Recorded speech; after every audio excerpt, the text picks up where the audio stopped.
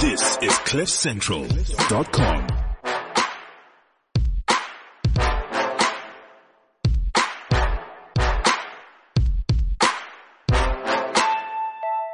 Welcome to the Renegade Report. I'm Jonathan. And we must apologize because we have, I think, Idol's wooden mics rehearsals. Yeah, there's some sort next to of us. weird jazz concert or something happening. So we have a studio which overlooks another studio. And in some rocket science idea, they decided to put glass windows overlooking this other studio, which are not soundproof.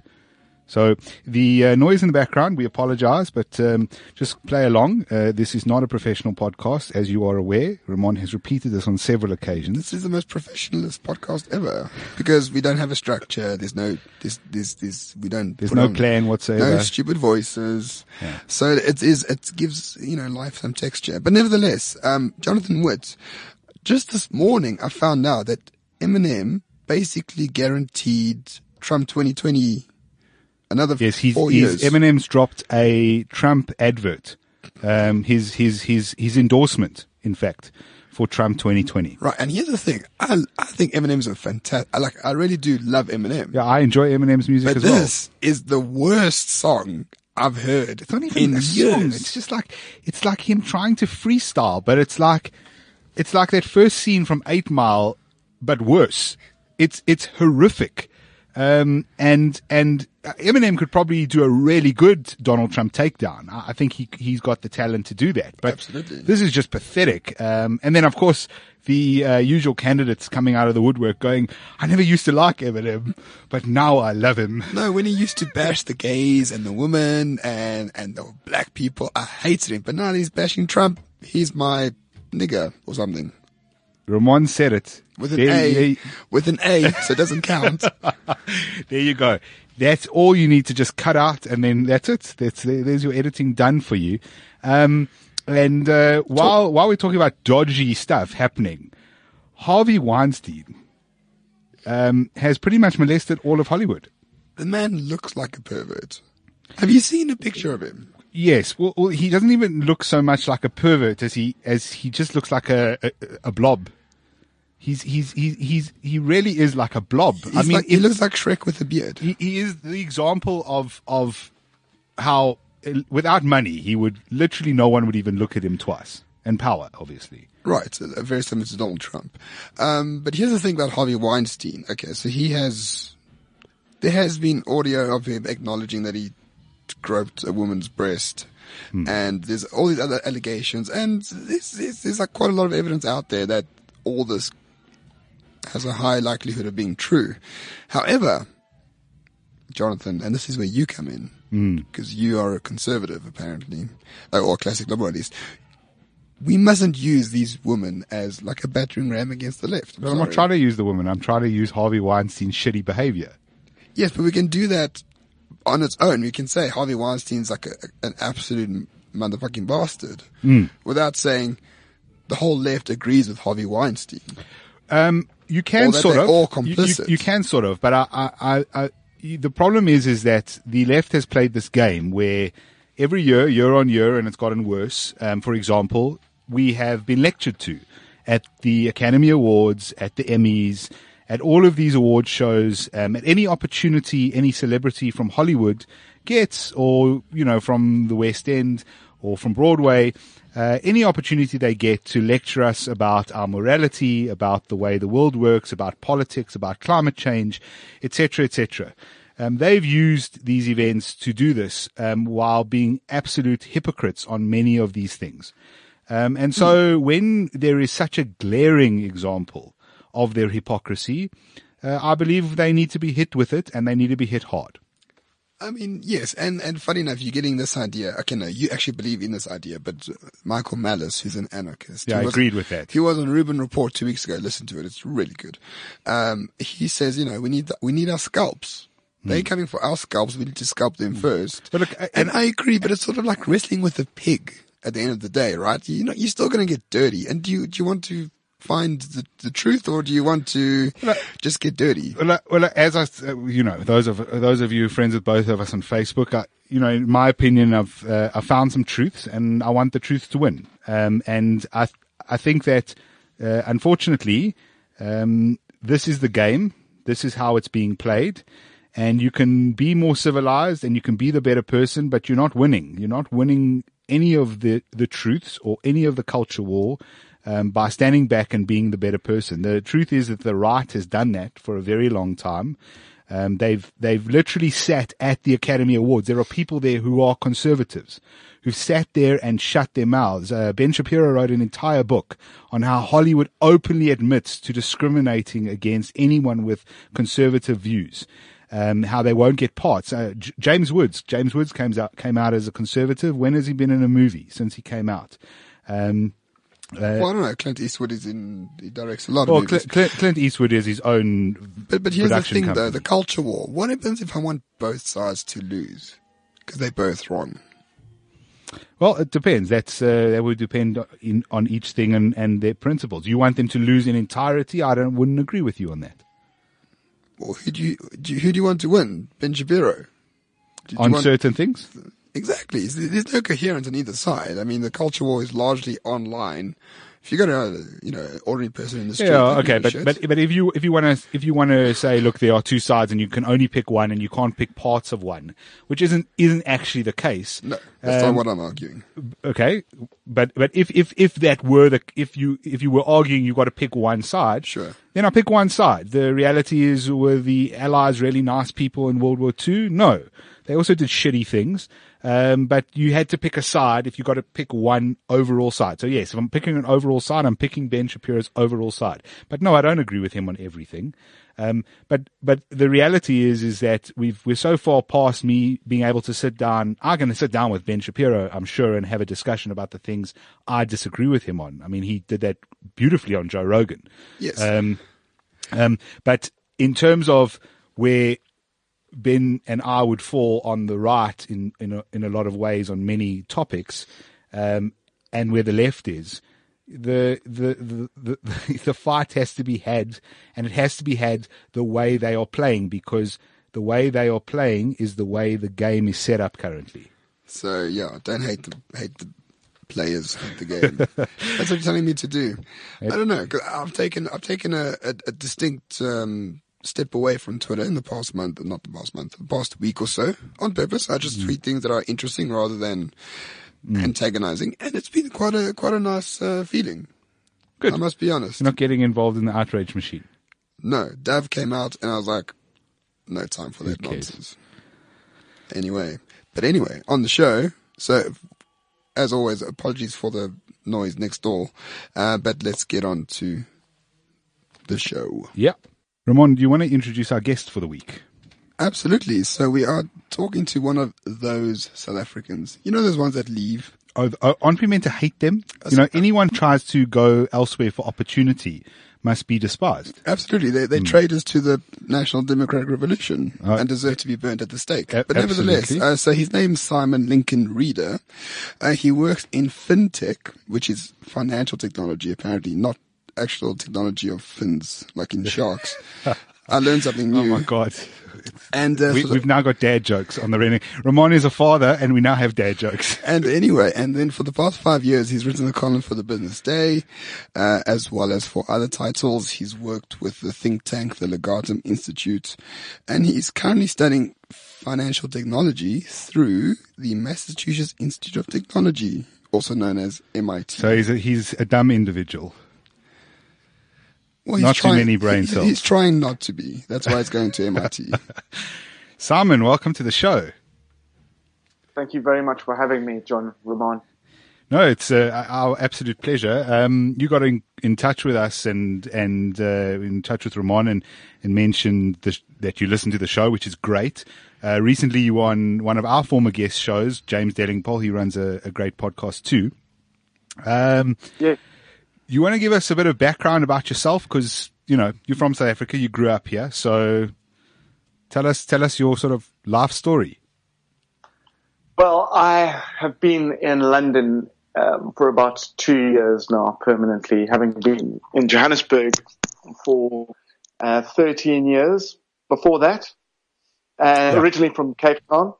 Well, in fact, I was born in Johannesburg, so I worked at a game reserve for a few years and then moved to Johannesburg in 2008. and ended up in a energy investment concern, which we sold, and that sort of precipitated my move to London. And that's about it. And, in terms of my column for Business Day that Ramon mentioned, it actually came out of a discussion that I had with my friend Bonang Mahale, who was then the chief executive of Shell. At the time, my energy firm was working on a government program, and the idea was that this, because the energy program that we were working on was seen as such a success of dual private sector government partnership, that other major projects should be managed in the same process and by the same people at Treasury. And this was at a time where there were sort of varying estimates as to the quantities of natural gas in the Karoo Basin.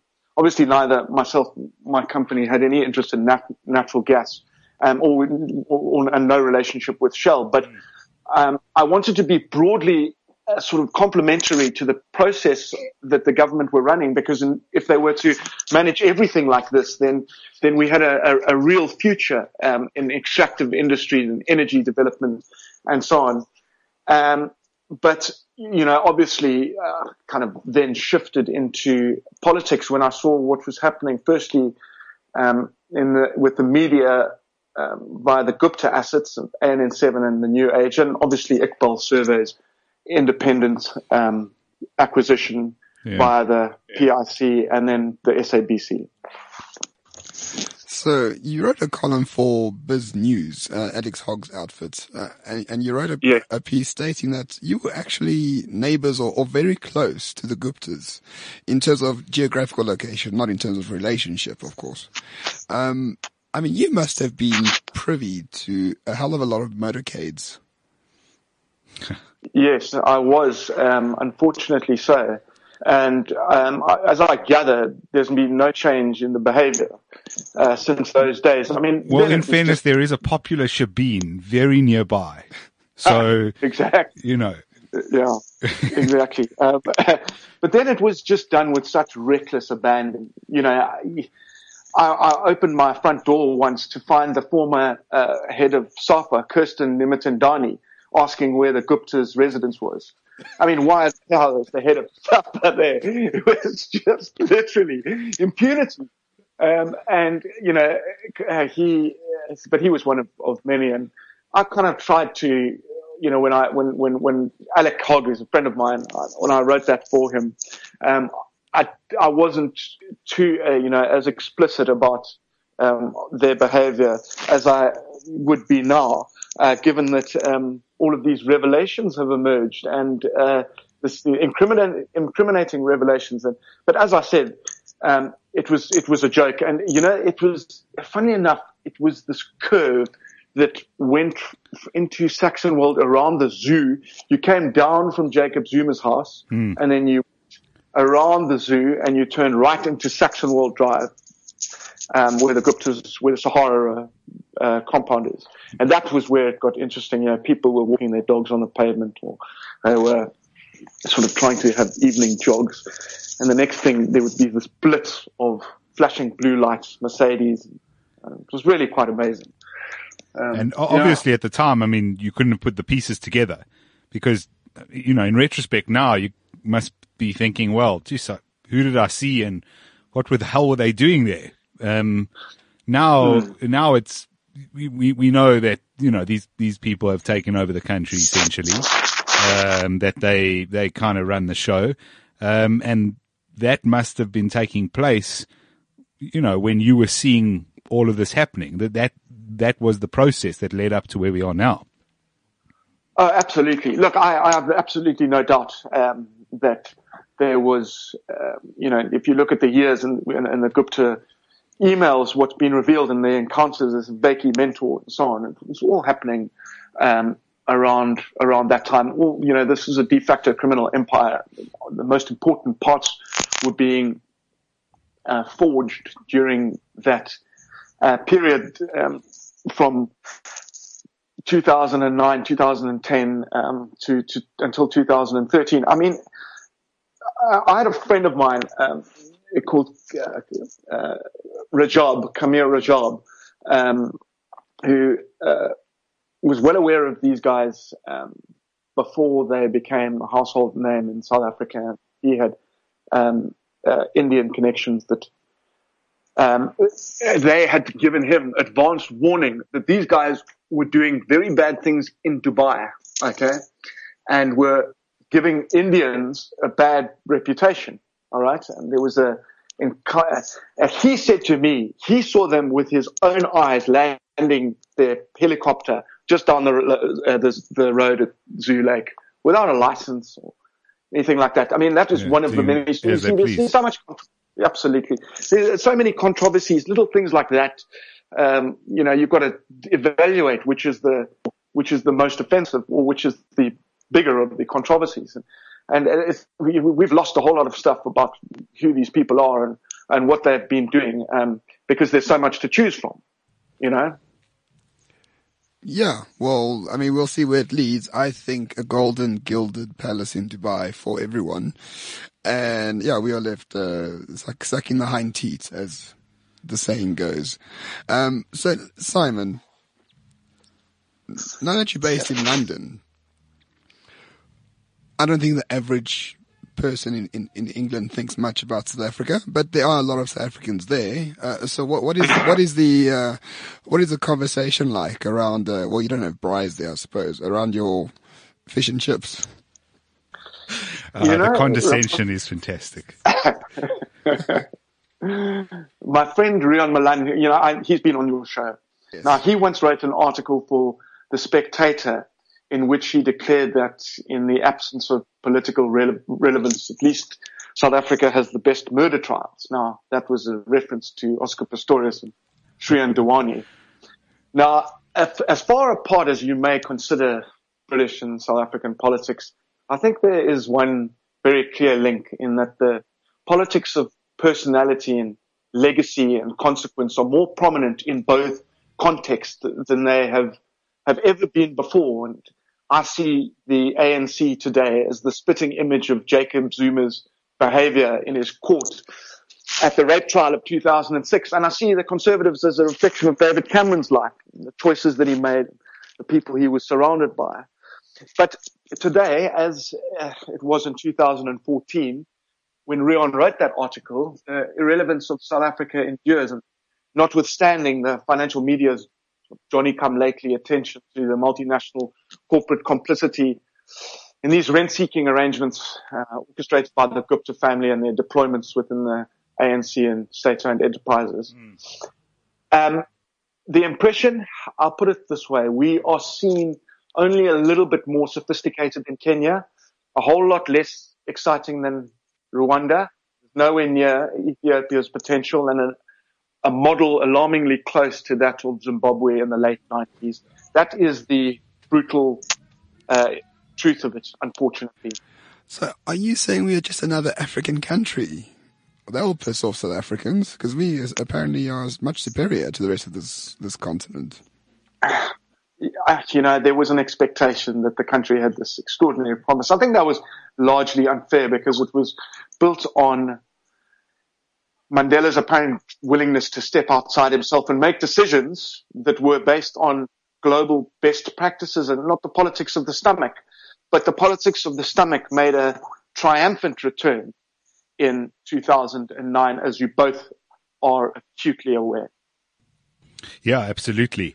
And I think we've sort of fallen far awry of that. But I don't know how much you get of this. There's a move in South Africa to demonize Britain or anything that can be linked in that kind of way. So, the white monopoly capital kind of narrative, which is very similar to Robert Mugabe's British imperialist narrative. It runs the same kind of gambit. And essentially the idea is to make anything that would be an opinion from, say, Britain or Europe or the US or any sort of developed country looking at us going, look, we'd like to invest in you guys, but you're very unstable. it's kind of to give this impression of, well, we don't need them and we don't need to care about them because they're our cause of our problems in the first place. I don't know how much of that comes across. There has been this undeniable rift between the countries. It's only in recent years, don't forget, that the movement Rhodes Must Fall attracted international attention. And there's this belief that together with this call for decolonized education, whatever that means, is a culmination of decades of festering contempt against colonialism. But the interesting thing here is that the commentariat is divided in this extraordinarily, and the bigger, painfully liberal half of the commentariat appears to agree with these embittered activists on the subject of colonialism. So you've got this German-like guilt complex absorbing consciousness. Then you've got these lunatic fringe student things called What's Your Privilege and Black Lives Matter playing supporting roles. And then you have the broader extensions of the liberal left project that has already contaminated education proceeding into media. And what you're left with is this perspective that seeks to determine the future's limitations on only the worst supposed parts of history. Okay. And this selective approach to the truth completely destroys factual examples of how some cultures have actually prospered. And let's not mislead anyone about this because they pronounce it themselves. There are some cultures that have actually prospered in the wake of colonialism. The Afrikaners, the Japanese, and for that matter, the British themselves. So to answer your question, John, and this is probably a long way of doing it, No. I think that is a reflection of, this kind of self-loathing that exists in any liberal, when you're trying to debate any liberal group or consensus, that they look upon South Africa with a degree of sort of guilt and self-loathing. Yeah. I'm interested just on the Rhodes Must Fall example, which I've almost forgotten about. But yeah, it just occurred to me that the whole idea of decolonizing education has spread from, and I'm just wondering which way it went, because to me it seems like it was a South African concept, which then spread to England, which has now kind of found its way onto the American campuses. But of course, the American campuses had their own element of psychosis before we had ours, because we generally are about 18 months to 2 years behind them in their sort of Marxist rhetoric. That's traditionally how it goes. But would you say that at least on the decolonizing educational curriculi, or in the US now they want to, they don't say decolonize, but they say things like naturalize and you give voices to POCs in the curriculum and stuff like that, which is the same concept essentially. You think that was a South African gift to the world? And by gift, I mean something highly poisonous? I don't know if it was a gift as much as it aggravated a situation. And, I interface with students only at my martial arts school in King's Cross down the road. Where you can beat them up. Yeah, they do have their uses. But if we're on the subject of students and how they see things, as I said, I think that it aggravated, and don't forget, there are other things as well that have contributed to this. Donald Trump and his rise over the course of the last 2 years was another, and they subsequently developed their own language in which they speak about bodies. I know that that's the case in Britain too. They talk about POC bodies, for example, and it's very confusing. And they've also got this sort of gender fluidity where they call each other Zer and Z. Very, very confusing. But I wanted to tell you guys that, about these people, this momentum movement within the Labour Party, and it's largely responsible for its popularity at the moment, especially amongst young people. I went to a discussion where a number of these young momentum interns were setting amongst sitting on the stage and talking about Marxism ideas for the 21st century. And I heard with my own ears that this one girl got up and she said that that there's this talk that socialism is genocidal, bad examples of it. Many bad examples. She didn't mention that, but she said that, we've had this bad rap, but we are determined, and I quote, "We are determined to take the best aspects of globalization and apply them to things like equality and fairness." That's what she said. I quote her verbatim. So they've gone from being righteous students over here, the worst of it, being gone from righteous students to making comments like that. Well, okay. I mean, we can laugh at socialists all day, to be honest. But in Britain, funny enough, there's the leader of the Labour Party, which is, one of the major parties there, is an avowed socialist, someone who loved Hugo Chavez quite a lot, who was paid a few £1,000s to appear on Iranian TV, and he's friends with Hezbollah. It's quite strange that in 30 years after Thatcher, we have an avowed socialist as the leader of the official opposition in Britain, don't you think? Yes, I think it is strange, but Jeremy Corbyn is the member of parliament for my neighbouring constituency. I have a beauty. I have an absolutely amazing person called, and I don't mean that in a good way, called Emily Thornberry. I'll get to her just now. But it is, Roman, it is very strange that this guy who speaks like he does and for that looks like he does has absorbed such popularity. But this has been a project in the making for some time. And you have to go back to 2010. They tried with Ed Miliband as the leader of Labour, but they realized that unless they went back to their ideological roots, that they wouldn't have and they had to get rid of this new Labour brush that Tony Blair had painted the party with. He took it from the places that Nigel Benn and so on the far left, and he took it centre. This has been the opposite. It's been reverting to type, and it's popular because it is accompanied by a narrative I've just spoken about with those students and how people are saying very strange things to try and give it context or relevance rather, and to say that it does have a chance in this world because we have never applied globalization to socialism. So people are looking for an alternative to what the immobility of the Conservatives in their present state.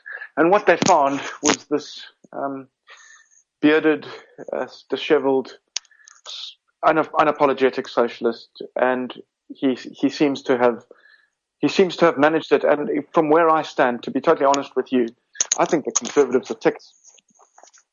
So you think what? Sorry, the Conservatives are finished. Oh, you think they're done? Sorry, there's just a little bit of noise we're getting on your line every now and again. I don't know if there's some papers or something on your desk or whatever. You're saying the Conservatives are done? Unfortunately, and I say that because obviously I identify that as the political movements I'm more closely aligned to than any other in the world. And I don't think that you can blame Theresa May or Boris Johnson. In fact, I think you can blame George Osborne more than you can blame those two. But if you really want to find out why the Conservatives are probably done, I think you have to look at what David Cameron did in 2010. Now, remember, they won a majority in 2015, so this has been this recent election surprise. It was still a victory, but it was a surprise in what Labour had caught up on them, was because Cameron, like Tony Blair before, shifted the Conservatives to the metro left. Tony Blair took Labour to the centre. Cameron took it to the metro left. And this sort of indicates that, these political parties only tolerate being not what they really are or meant to be for a certain period of time before they collapse, and you have to sort of start them at grassroots like they've done successfully with Labour. Labour, the Conservatives are a bit like the Democratic Alliance, to be totally honest with you. There's sort of ideological vacuum. There's that sort of nasty politics that you saw at the end of Gordon Brown's administration. These mean-spirited personal attacks on each other. Well, I don't know. I think you're being quite fair to the Democratic Alliance, to be honest. The big problem with the Conservatives is that there's no coherent ideology that fuses them together until Jacob Rees-Mogg becomes leader, and he will lead them to victory over anyone. That man will unite the whole of the Conservatives. I mean, what is your opinion on Jacob Rees-Mogg? For those who don't know, he is as elitist as possible, and he wears it on his heart. Completely unapologetic as well. Unapologetic. He goes on morning TV, he says he's a Catholic, he doesn't believe in abortion, even for rape. He doesn't believe in gay marriage. And that, the TV host try to grill him, and he says, it's my personal beliefs. The laws of the land are the laws of the land. My personal beliefs are these. I'm not imposing them on anyone, and it's not for me to cast aspersions on anyone as a Catholic. That's what God tells me, and that's what the Bible says, so I won't. So you have this man, a deeply traditional conservative elitist who speaks brilliantly Ponzi, gaining some momentum actually to replace Theresa May. So perhaps here's the thing about Jeremy Corbyn and Jacob Rees-Mogg. They both appear to be a lot more sincere in their beliefs than their opponents. Or their allies in the respective parties. I think that's absolutely correct, Ramon. Look, I think the first thing that you've got to know about Jacob Rees-Mogg is that he is, even by British standards, remarkably wealthy. And I think that he's got his father's money, he's got his own money, and he's got his wife's money, and that totals something like £150 million, which makes him probably the wealthiest member of Parliament. This wealth came about a financier called Somerset Capital Management based in Mayfair. He obviously doesn't fulfill an executive role. He's got an interest in it, but that particular fund has £6.7 billion under management. Now, the problem for him, and I really, really like him, he's impossible not to like. He's self-deprecating. He's absolutely charming. He is remarkably erudite. And he has a way with people which sees him befriend the most unlikely of opposition members. Well, I'm sorry, just to interrupt you, apologies, but, I felt neither way about him until I recently saw him speaking to someone who was shouting at him obscenities. And he very calmly just diffused the situation completely and sort of said to the guy, well, that's fine. You can think that about me, whatever the nasty thing that was being said. But let's have a conversation, and I want to discuss why you feel that way. And what is it that I've done that makes you think that? Okay, I don't agree. And he just wants to have a dialogue. And it's so refreshing, in a politician, instead of someone trying to run away from that, because he could easily do that as well. Yes, look, his diplomatic skills are remarkable. There is nothing about him which is, which isn't really appealing. I think the way he dresses, the way he looks, the fact that he's got 6 children at a relatively young age. But in terms of where he will go, which is what Ramon alluded to earlier, you've got to remember something about this place, and that it's got short memories about everything else, but one thing it's got a very long memory about is the 2008, 2009 financial collapse.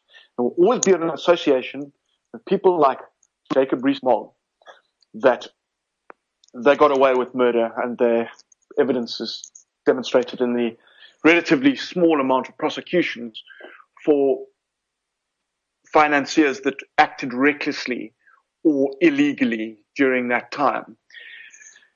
People will look at Jacob Rees-Mogg and see this tremendous fortune made largely by his fund, and they will see, well, actually, maybe there's no real difference between that extreme and Jeremy Corbyn's hero worshipping of Hugo Chavez or Nicolas Maduro's economic policies. You see what I mean? There's that sort of extreme of capitalism, which frankly I identify more with.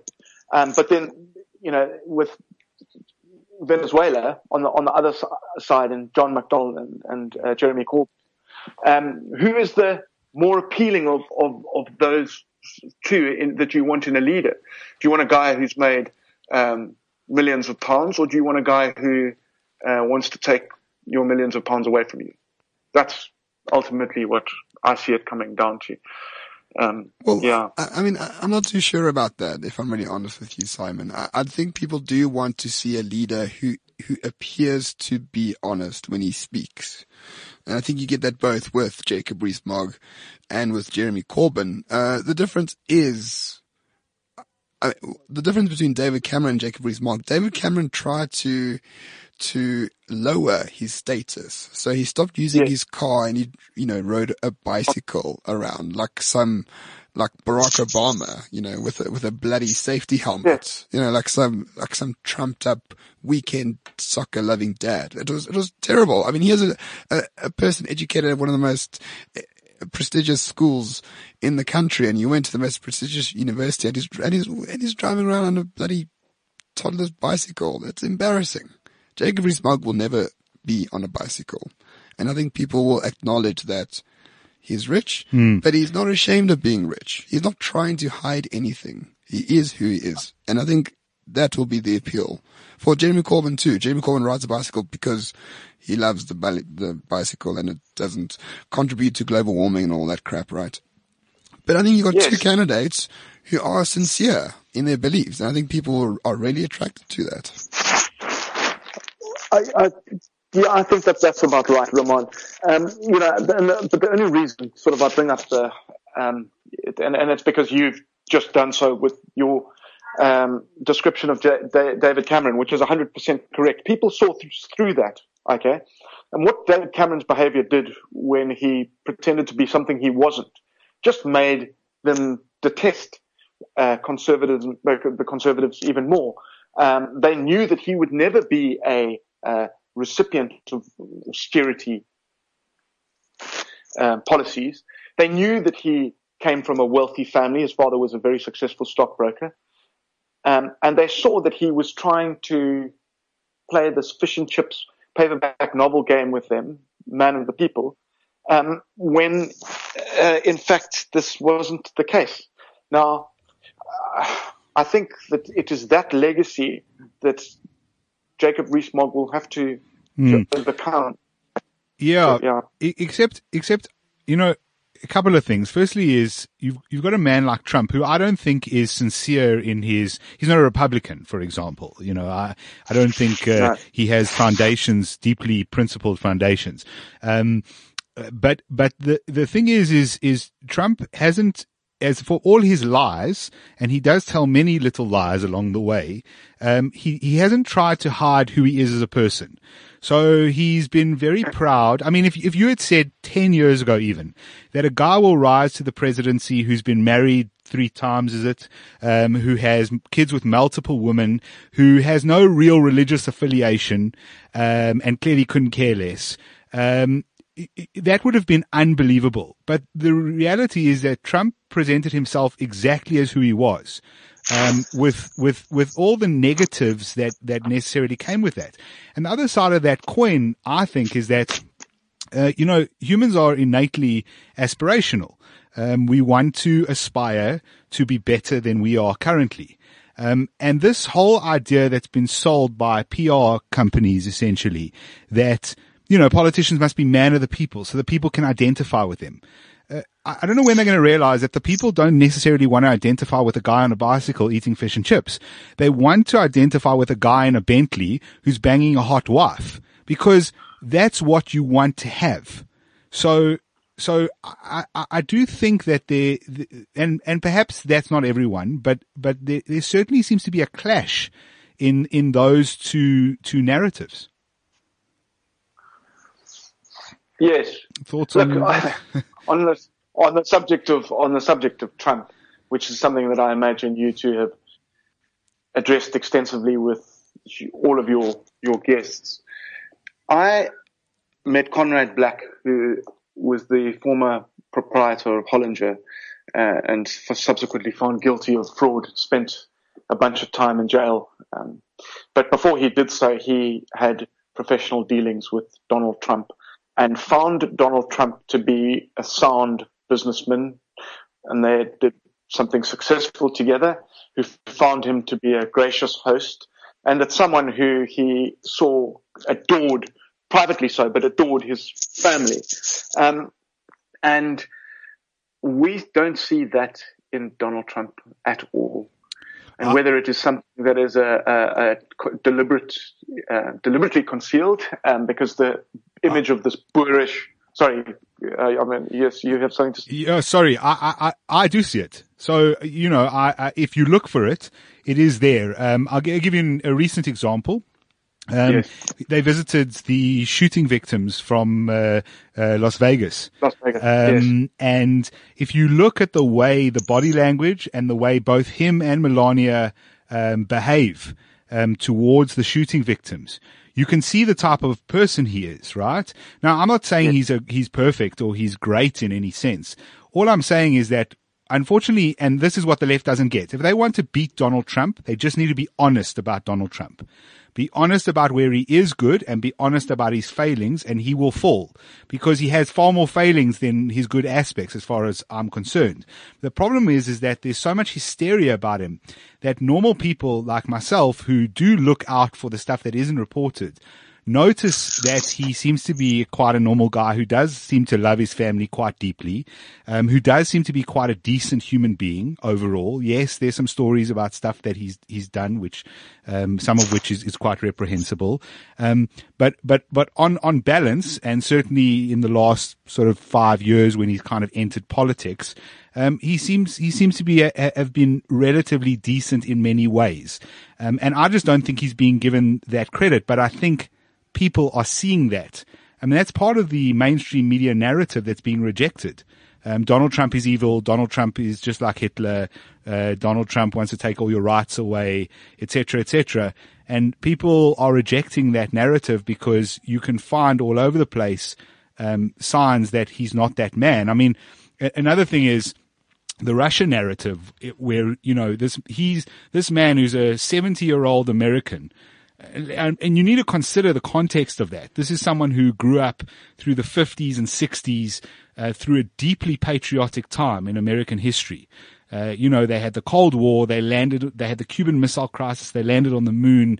America became the superpower of the world for many reasons, both within technology and knowledge, science, and leadership. And now you're saying the 70-year-old guy is being traitorous to his country because he's just Putin's puppet. And it just doesn't translate, because everything he does is pretty patriotic. And he seems like a really patriotic guy. I mean, every opportunity he gets to, almost in a gratuitous fashion, to compliment the military, or compliment policemen. That's what he does. And it just seems to me that the average person, so-called normies, will pick up on that. And the mainstream media won't, the left won't, and the constant hysteria is the reason, 7 more years. Absolutely. I couldn't agree more with that.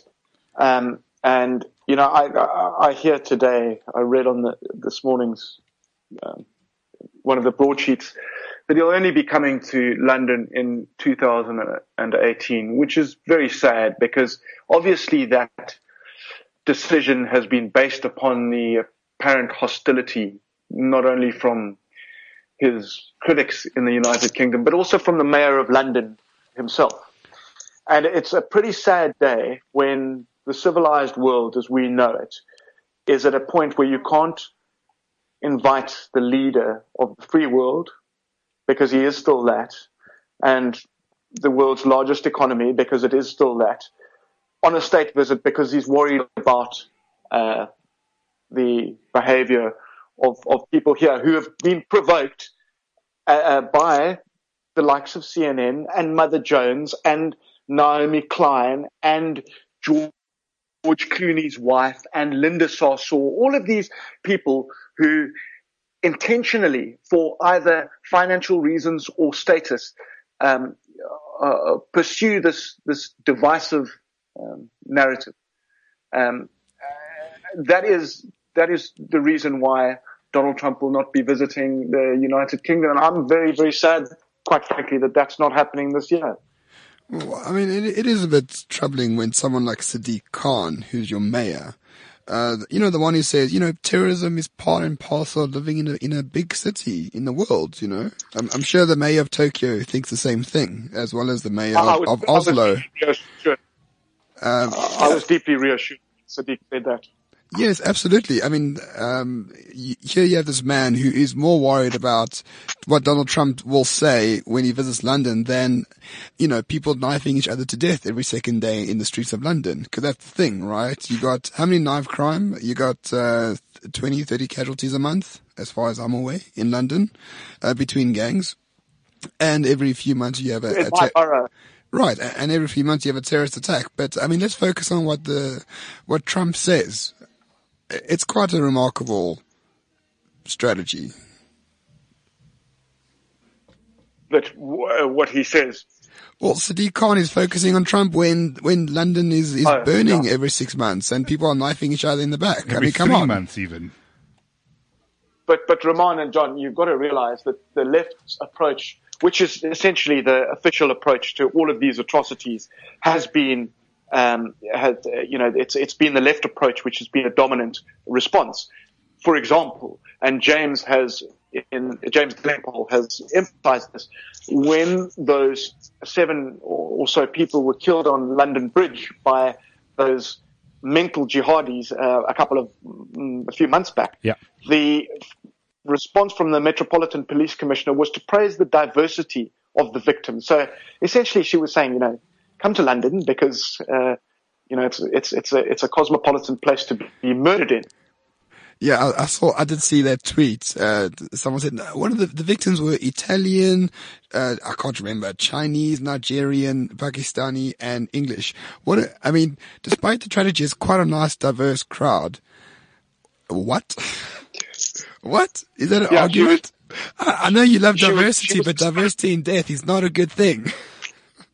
She was describing that murder scene like you would talk about a wine bar in the city of London on a Friday evening. It was absolutely astonishing. Yeah. Anyway, what do you make? Let's talk a little bit about this terrorism and the nature of the sort of vibe that is in London and in England.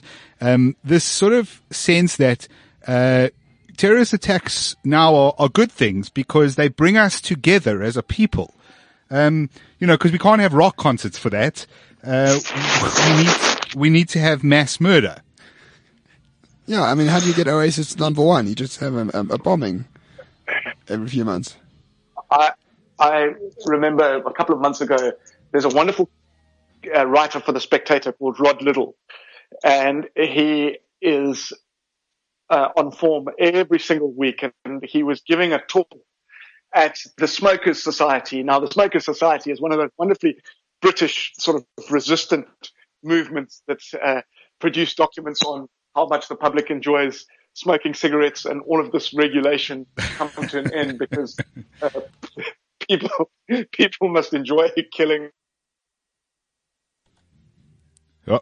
At this evening that he is so sick of London and subsequently has moved out. And what he's decided to do whenever he comes back into London is to bring a candle with him in case he has to pitch up at some vigil for yet another atrocity.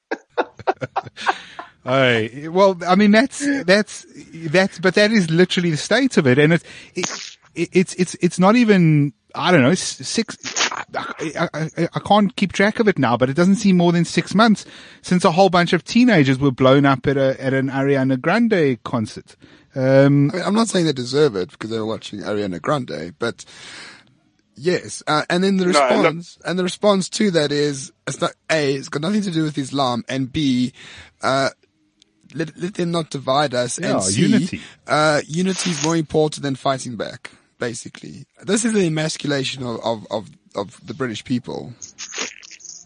Yes, look, I think that's Douglas Murray's fundamental argument, is that because we are refusing to address what is really causing this, because it is the devil of whom we do not speak, we have this John Lennon imagine approach to responding, and it clearly isn't working. There's no deterrent to it. We are every single week, well, I mean, I don't want to exaggerate, at least once a month there is an incident where a train station is cleared. I was in one the other day, and it is not a pleasant experience. But unless you address the fundamental issue here, that there just might be something wrong with having hate preachers dotted around the country, that there just might be something wrong with verses in the Quran, then this is what you're going to have. And it's no good having saying that we will not look back in anger or that we stand as one when you're not addressing the real problem. Yeah, and that's what frustrates me the most, is that the laws are there already, yet it appears to be that they're only prosecuting people who speak against the narrative. So the laws are there against hate speech, right? The laws are there against incitement. The laws are there against all sorts of, you have a lot of speech codes in Britain for some reason. And if you go to there was a chap who ran over people near a mosque in London, who was arrested after the Tower Bridge attack. I can't remember. There's quite a few attacks lately. But if you see what is being said in that mosque, it's commit genocide against the Jews, rape the women because they're wearing certain clothes. Just a correction, because we're going to get corrected on this. He ran over the people down the road at a slightly different place to where that mosque you're talking about is. But yes, it was nearby. My mistake. But we're going to get that correction. But I mean, there's hate speech being spouted every second day at these mosques, and not all mosques, etc. Hashtag not all Muslims, which is not what we're saying. But the laws are already in place, and yet they are not enforced in any way.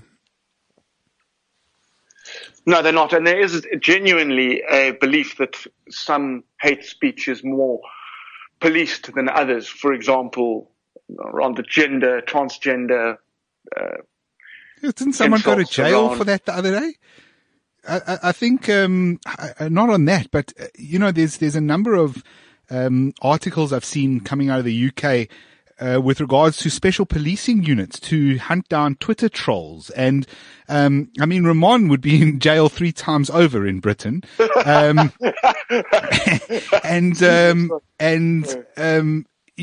the guy who made his girlfriend's dog do a Nazi salute, which is frankly one of the funniest videos I've ever watched on YouTube. If you haven't seen it, it's bloody hilarious.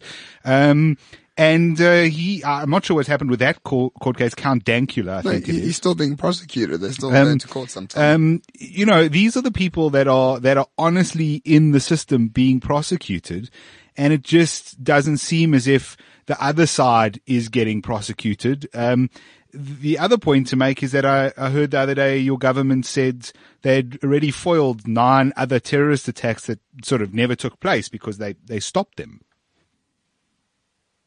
Does that sound about right? I never know if I'm reading stuff on social media and I'm seeing kind of, an abundance of my echo chamber. and it's not really how it is. But it seems to me like you've got literal policing units going out looking for people who say nasty things, and not very many.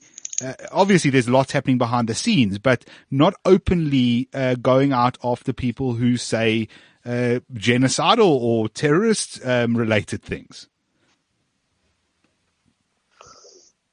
That genuinely is a perception, and I will tell you how strange it is for in my understanding. And there are police units, police cars in one constabulary, and I don't know where it is, but they have painted their police cars in the color of the gay flag. They have painted the badge of the county police force in the colors of the gay pride, the pride flag. Okay. Now, if you are being attacked by a group of feral youths on a council estate, and you manage to sort of attract the police attention, and these guys come charging down the road in their pride decorated Peugeot, okay, I'd be more worried about something happening to them. I'd literally be protecting these guys. I mean, that's the sort of thing that really doesn't inspire much confidence. Yeah. If you're going to go to war, you don't want someone hanging around your leg. Yeah, and that's the problem that we keep coming back to. They're focusing on these very small instances when the big macro picture is completely ignored. For the fear, I assume, for the fear of being called racist or being called Islamophobic or whatever the case might be. And yeah, I mean, I think perhaps we feel safer here in South Africa, Jonathan. I don't know about you, but. Well, until the National Democratic Revolution comes along. And talking of which, Simon, just, we've got a few more minutes, to go. You obviously write for Business Day. You do keep plugged into what's happening in South Africa. What do you see as our sort of future here? We started off in the beginning talking about your experiences sort of with, in and around the Guptas, and a lot of what the ANC's become from Mandela's ANC to what it is now with Zuma. Where do you think we're headed? Well, I sort of listened to what Frans Cronje at the Institute of Race Relations has to say, and the models these guys generate. I also have, I had when I had my energy firm in Johannesburg, the only way that I could get any idea what was going on in government was to have a couple of guys who were previously activists in the ANC who then went into business very successfully. So, feed me information as to what policy was, what leadership issues were, what their views on people like Claudi were, and Jimmy Manye and so on. And I tend to always believe in the positive, and I don't know whether it's because I studied the model of the Afrikaners post colonialism, but I feel that there will be a response to this paralyzing state capture, because you can't ignore something like this forever. Sean Abrahams can't ignore something like this forever. A leader who comes in and sees Sean Abrahams ignoring this will get rid of him, hopefully. But I feel that there is going to be a procession of prosecutions. I think that people like Brian Molefe are genuinely going to go to jail. And I hope that if on the basis that they're found guilty, obviously, and other people too. And from what I understand is that Zuma is quite happy for people to be jailed as long as it's not him. Okay.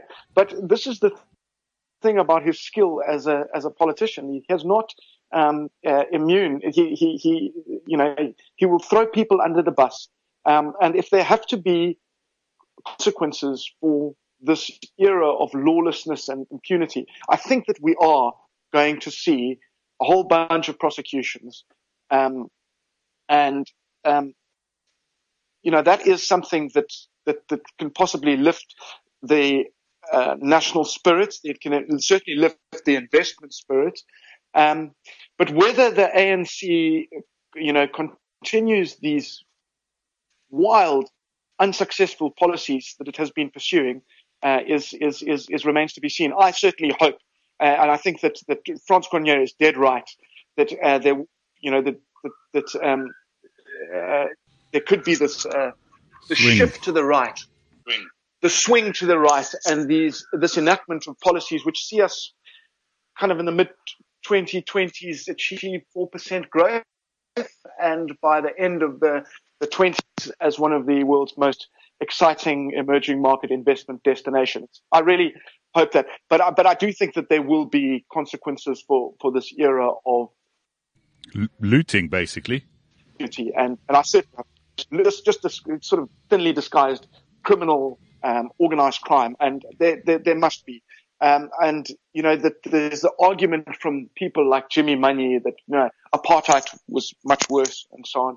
And I think he's going to start seeing his empire, once these people start appearing in court, you look around and things are unraveling and you start keeping a bit quiet, just like he did when he was fired from his job as the Director General in the Department of Labour for making inappropriate overtures toward a Scandinavian ambassador. He went very quiet after that, and I think that we're going to see him being quiet again, which I will do many people happily. Simon, I'm afraid that I think you are extremely romantic. Personally speaking, the ANC will never prosecute itself, ever. No member of the ANC will go to court. No member of the ANC will go to jail, because that sets a precedent for the future. And as Butterbean, what's the name? Dlamini, what? Butterbean Dlamini. I call it Butterbean Dlamini. As she says, everyone's got these little skeletons in their closet. And if you set the example, you will be next. So I don't see anyone going anywhere, if I'm honest with you. I just see a general collapse of the state due to lack of investment and funding and all that sort of stuff. But this notion of justice, that doesn't exist here. I tend to disagree when the ANC realizes that if it is one of its only options to save face in the face of complete irrelevance or decline, will it not consider making examples to enhance its reputation and voters claw back at what it's already lost? Only if elections take place, Simon. Only if voters amount to anything. Exactly. Yeah, look, I think the end of the year is an important turning point, and we'll have to see. As it stands, it looks like Nkosazana Dlamini Zuma, Mini Zuma, as Ramon insists we refer to her. That's her name. Yes, it's Mini Zuma and Soundbite Musi, who will be facing off in 2019. And if that is the case, if Mini Zuma takes the reins at the ANC, which is essentially just Zuma keeping power, then I think Ramon is probably correct. However, if there's somehow an upset, and look, the ANC do throw a lot of chairs at their conferences these days. So if there's somehow an upset, and a few delegates get hit with enough chairs and maybe some sense gets knocked into them. No, listen, let me give both of you an education. Sorry. So there's only three possibilities. Mini Zuma, Ramaphosa, or Zweli Mkhize, right? Agreed. And I don't think Zweli's got a chance. Zweli's a compromise candidate, or will agree to have him on He'll be deputy to Cyril. No. For unity. Cyril will be his deputy. So there's two factions. And what happens if Kgalema Motlanthe gets voted from the floor? Oh, please. He's old school. No one cares about him anymore. He's got no power whatsoever. Theory, he has no patronage network at all. He's not even a contender. No, not in the slightest. Very inconvenient. He doesn't like that at all, Simon. Just don't bring up inconvenient things. So there's three things. There's only three candidates. As I said, Ramaphosa, Mini Zuma, and Mkhize. The possibility for me is Mkhize as a compromise candidate. So Mini Zuma and Ramaphosa will agree to say, let Mkhize bring the unity back to the ANC. We will not, fight each other openly like this. And the ANC will try to be united into 2019. The problem is those factions between the the mini Zuma camp and the Ramaphosa camp will still exist, and there will just be a further decline in the ANC. If mini Zuma wins, however, Jacob Zuma is probably ruthless enough to become the benevolent dictator that we not crave, but sort of might need, because he's letting go of the lefties. That's the important thing. Zuma's just greedy. He's not an ideologue, and I can deal with greedy. Okay, and if Cyril wins it? Fucked. Everything. I see. I disagree, but I think we should let it play out. I think too soon to know. Although, as I say, on paper, Dlamini Zuma has it. Simon, do you want to be found anywhere? Not particularly. Okay, that's fine. We right thinkers are well aware that we're not fashionable, popular, with thousands of social media followers. So if you want to dox Simon, you will have to work quite hard. You need to put in some effort. This is not merely just finding his IP address from a Pepe meme. Well, that's our show for the week. And as always, you know where to find us. Twitter, Renegade_reports. Facebook, the group. Ramon, it's enough, eh? Patreon, don't want to punt it. Patreon is the most important one. Listen, you British people listening to us, you have pounds. In South Africa, a pound is worth like a house. So, and a Bentley. Yes. Together. So, and your favorite beer, which is probably Carlsberg, which is shit. Yeah, please donate pounds to us. And thank you for listening. We will catch you next time. Cheers. Bye.